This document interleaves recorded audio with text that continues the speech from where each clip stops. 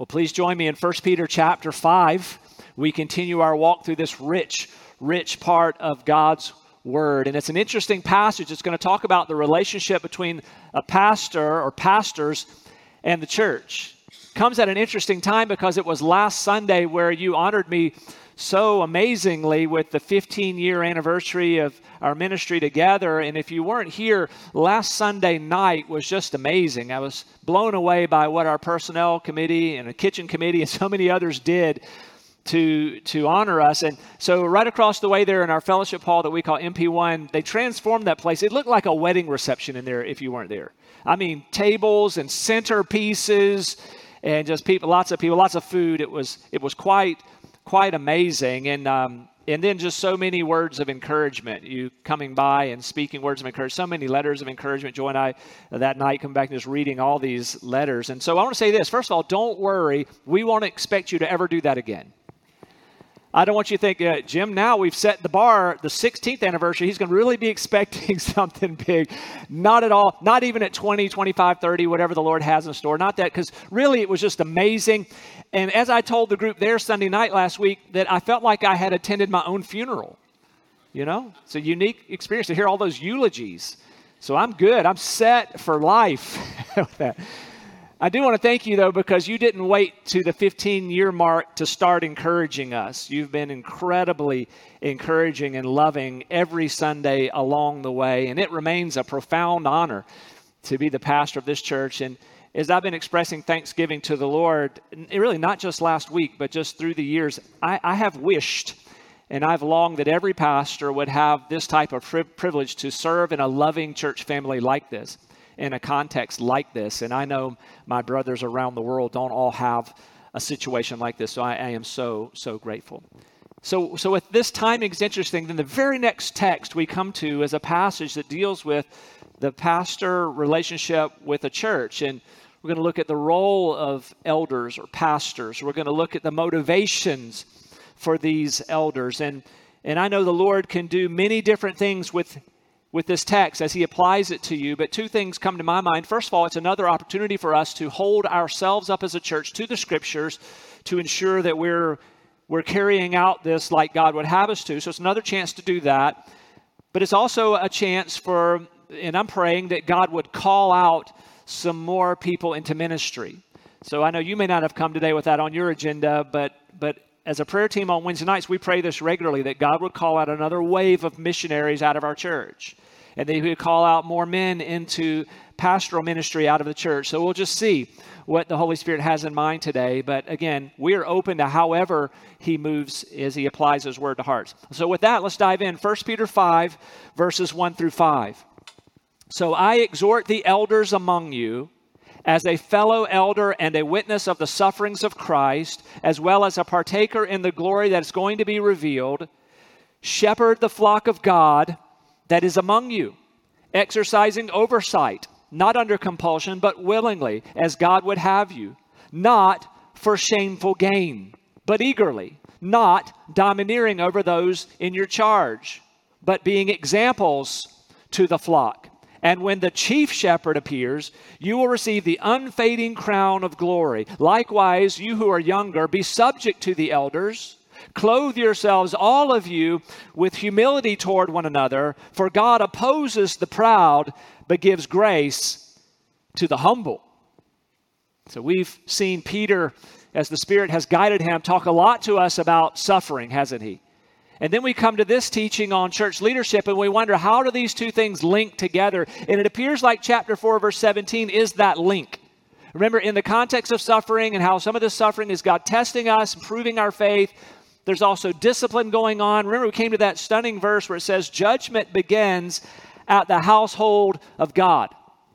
That judgment's coming toward unbelievers, but before the unbelievers, God will discipline disobedience in his church. And that's not an idea that's meant to be scary to us or somehow that God's impatient and not compassionate toward us. He is abundantly merciful and compassionate with us and will be until he comes again.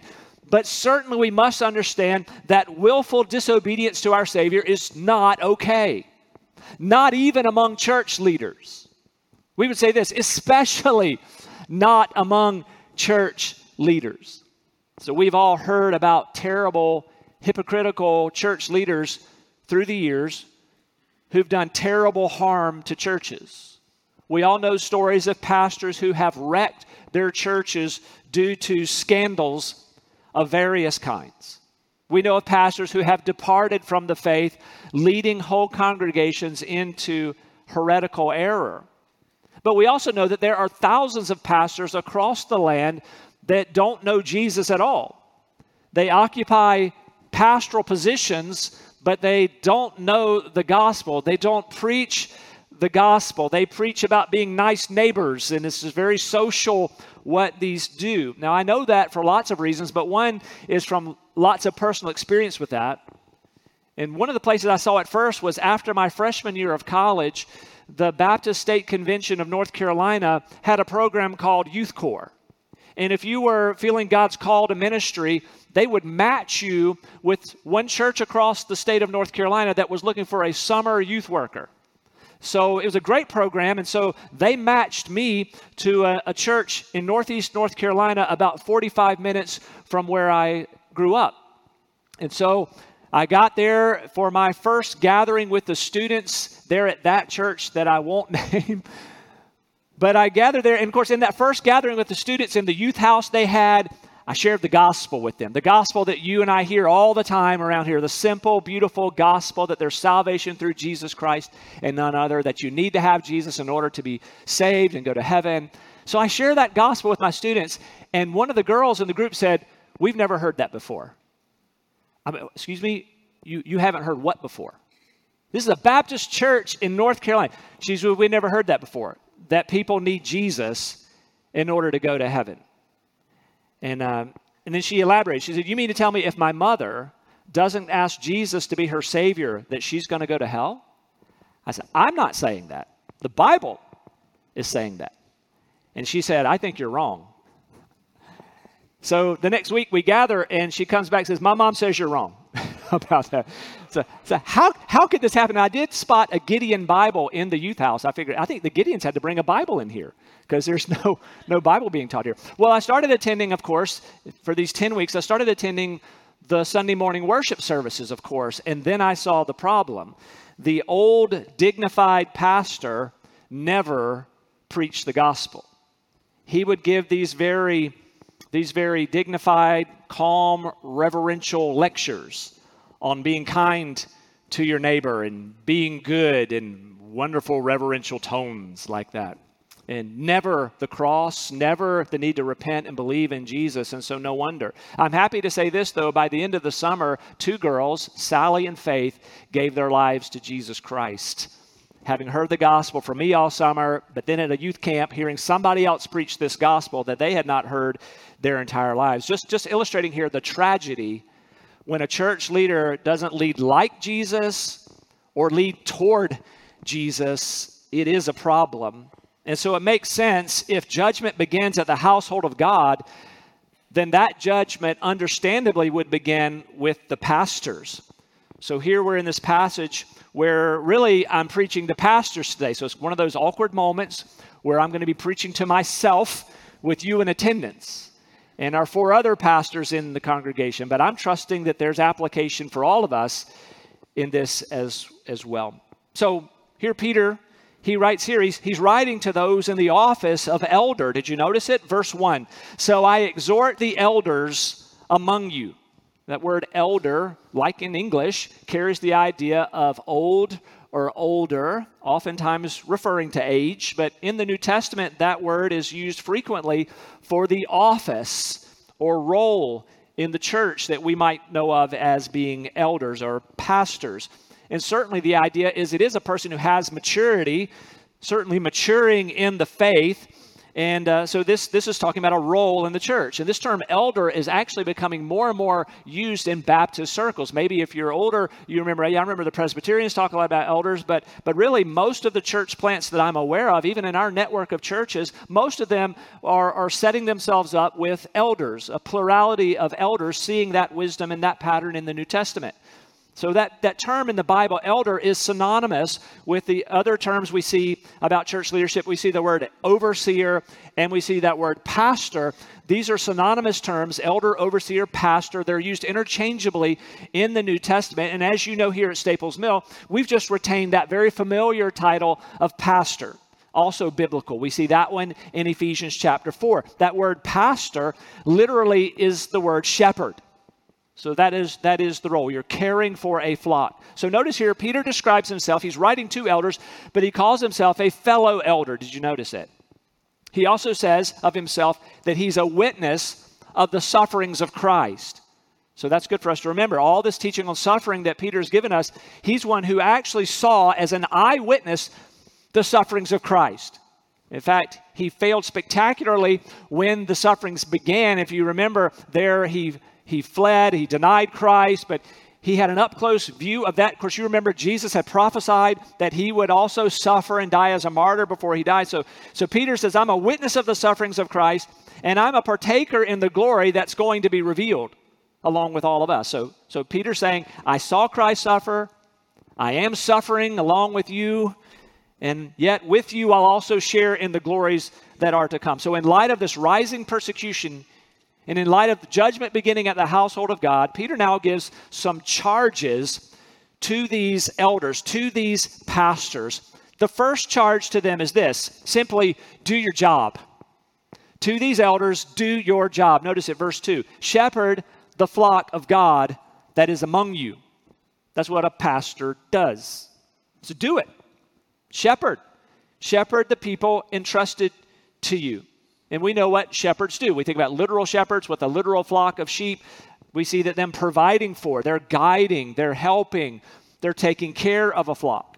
He's telling these pastors, do that job of shepherding, tend to the flock, take care of the flock. But I want you to notice these words are so profound here about the flock. He says, shepherd, catch these words, the flock of God that is among you. That's beyond profound for me. That's heavy responsibility here. So a pastor begins his work understanding that this flock is not his.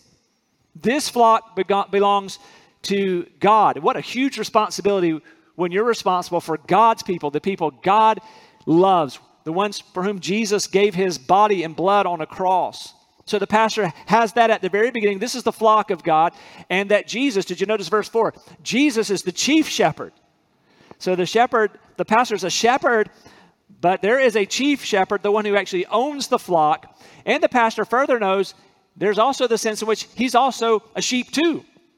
He just has now a different role. Notice there's complete humility called for here. But do notice with me, there is the role of leadership here. These elders are told to shepherd. Lead people in God's direction, lead them away from harm. And so pastoring is not just a man with a warm smile and everybody doing whatever they want to do. There's leadership here. Verse 2, shepherd the flock of God that is among you. Now notice this, exercising oversight. So biblical leadership in a local church involves just that. It involves leadership. In my first pastorate, right out of seminary, I was 25 years old.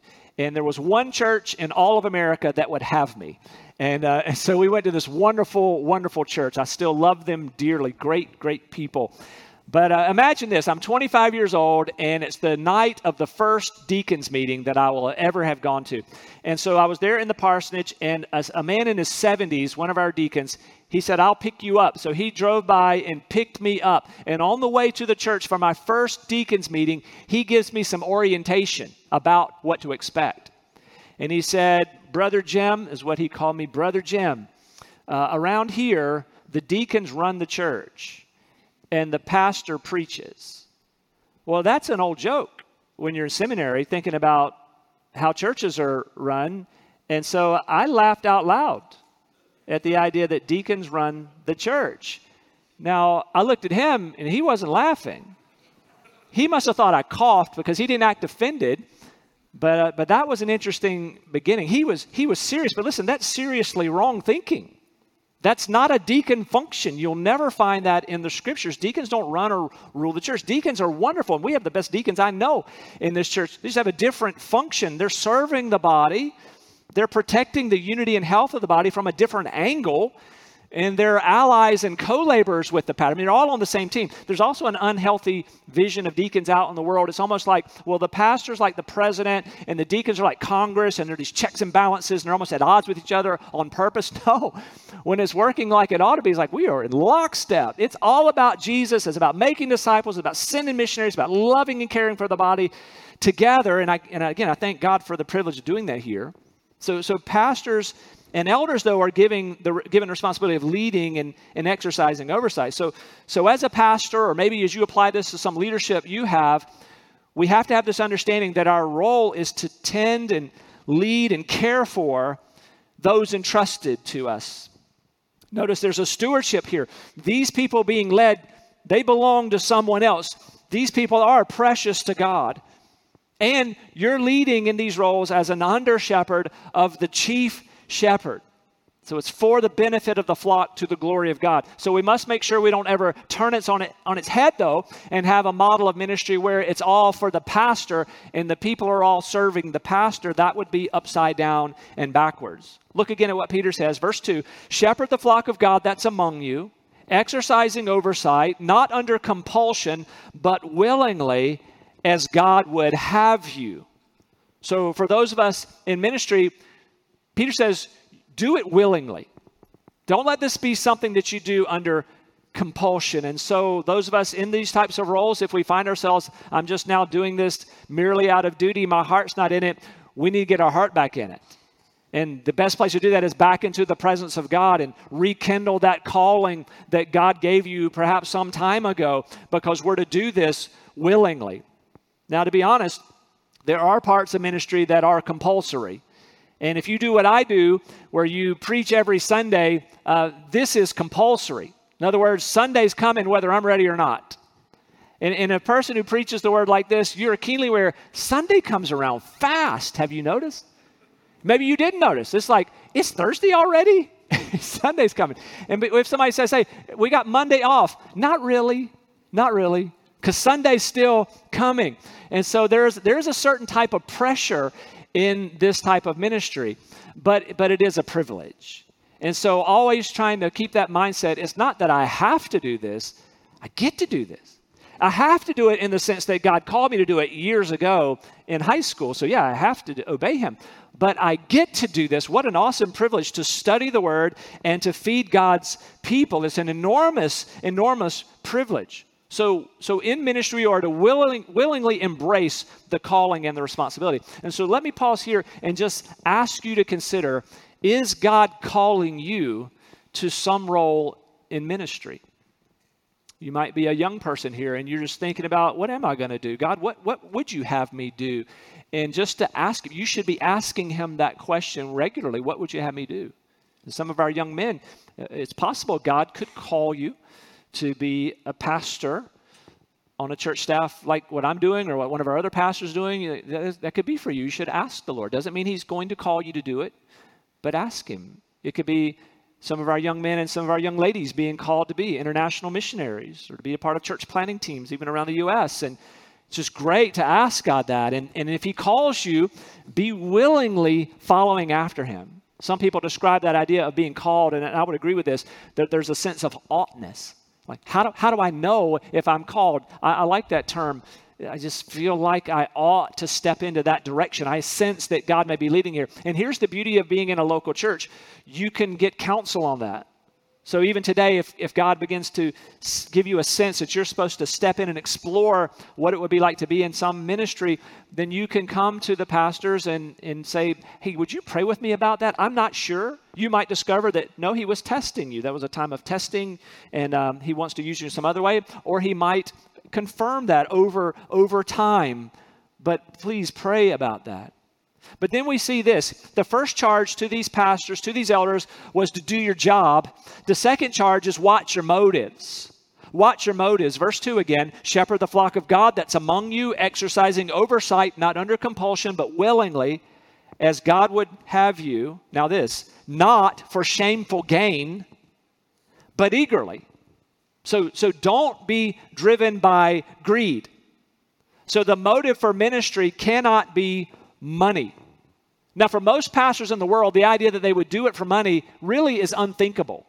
You think about some of the brothers who are serving as pastors in Iraq, or they're serving as pastors in Afghanistan. They're just like that.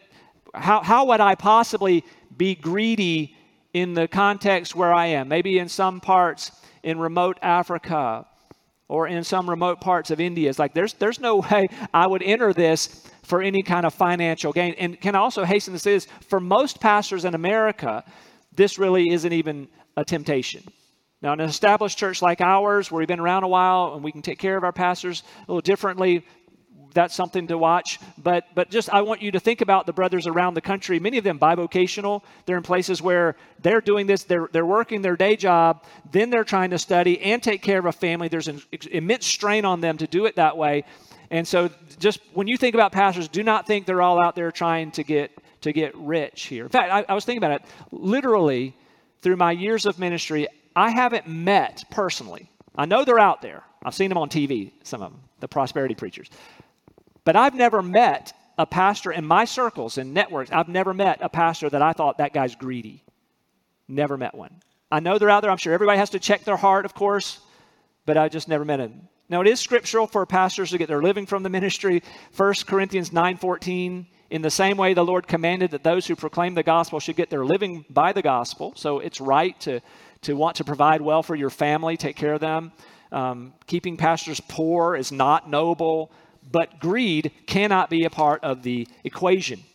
When Joy and I were dating and then married, we lived first in the Charlotte area where we went to college. And back in the 80s in the Charlotte area, there was Heritage USA. How many of you have heard of Heritage USA? No longer there. The ministry, if you can call it that, of Jim and Tammy Faye Baker. And I think Jim Baker's still out there on TV selling stuff.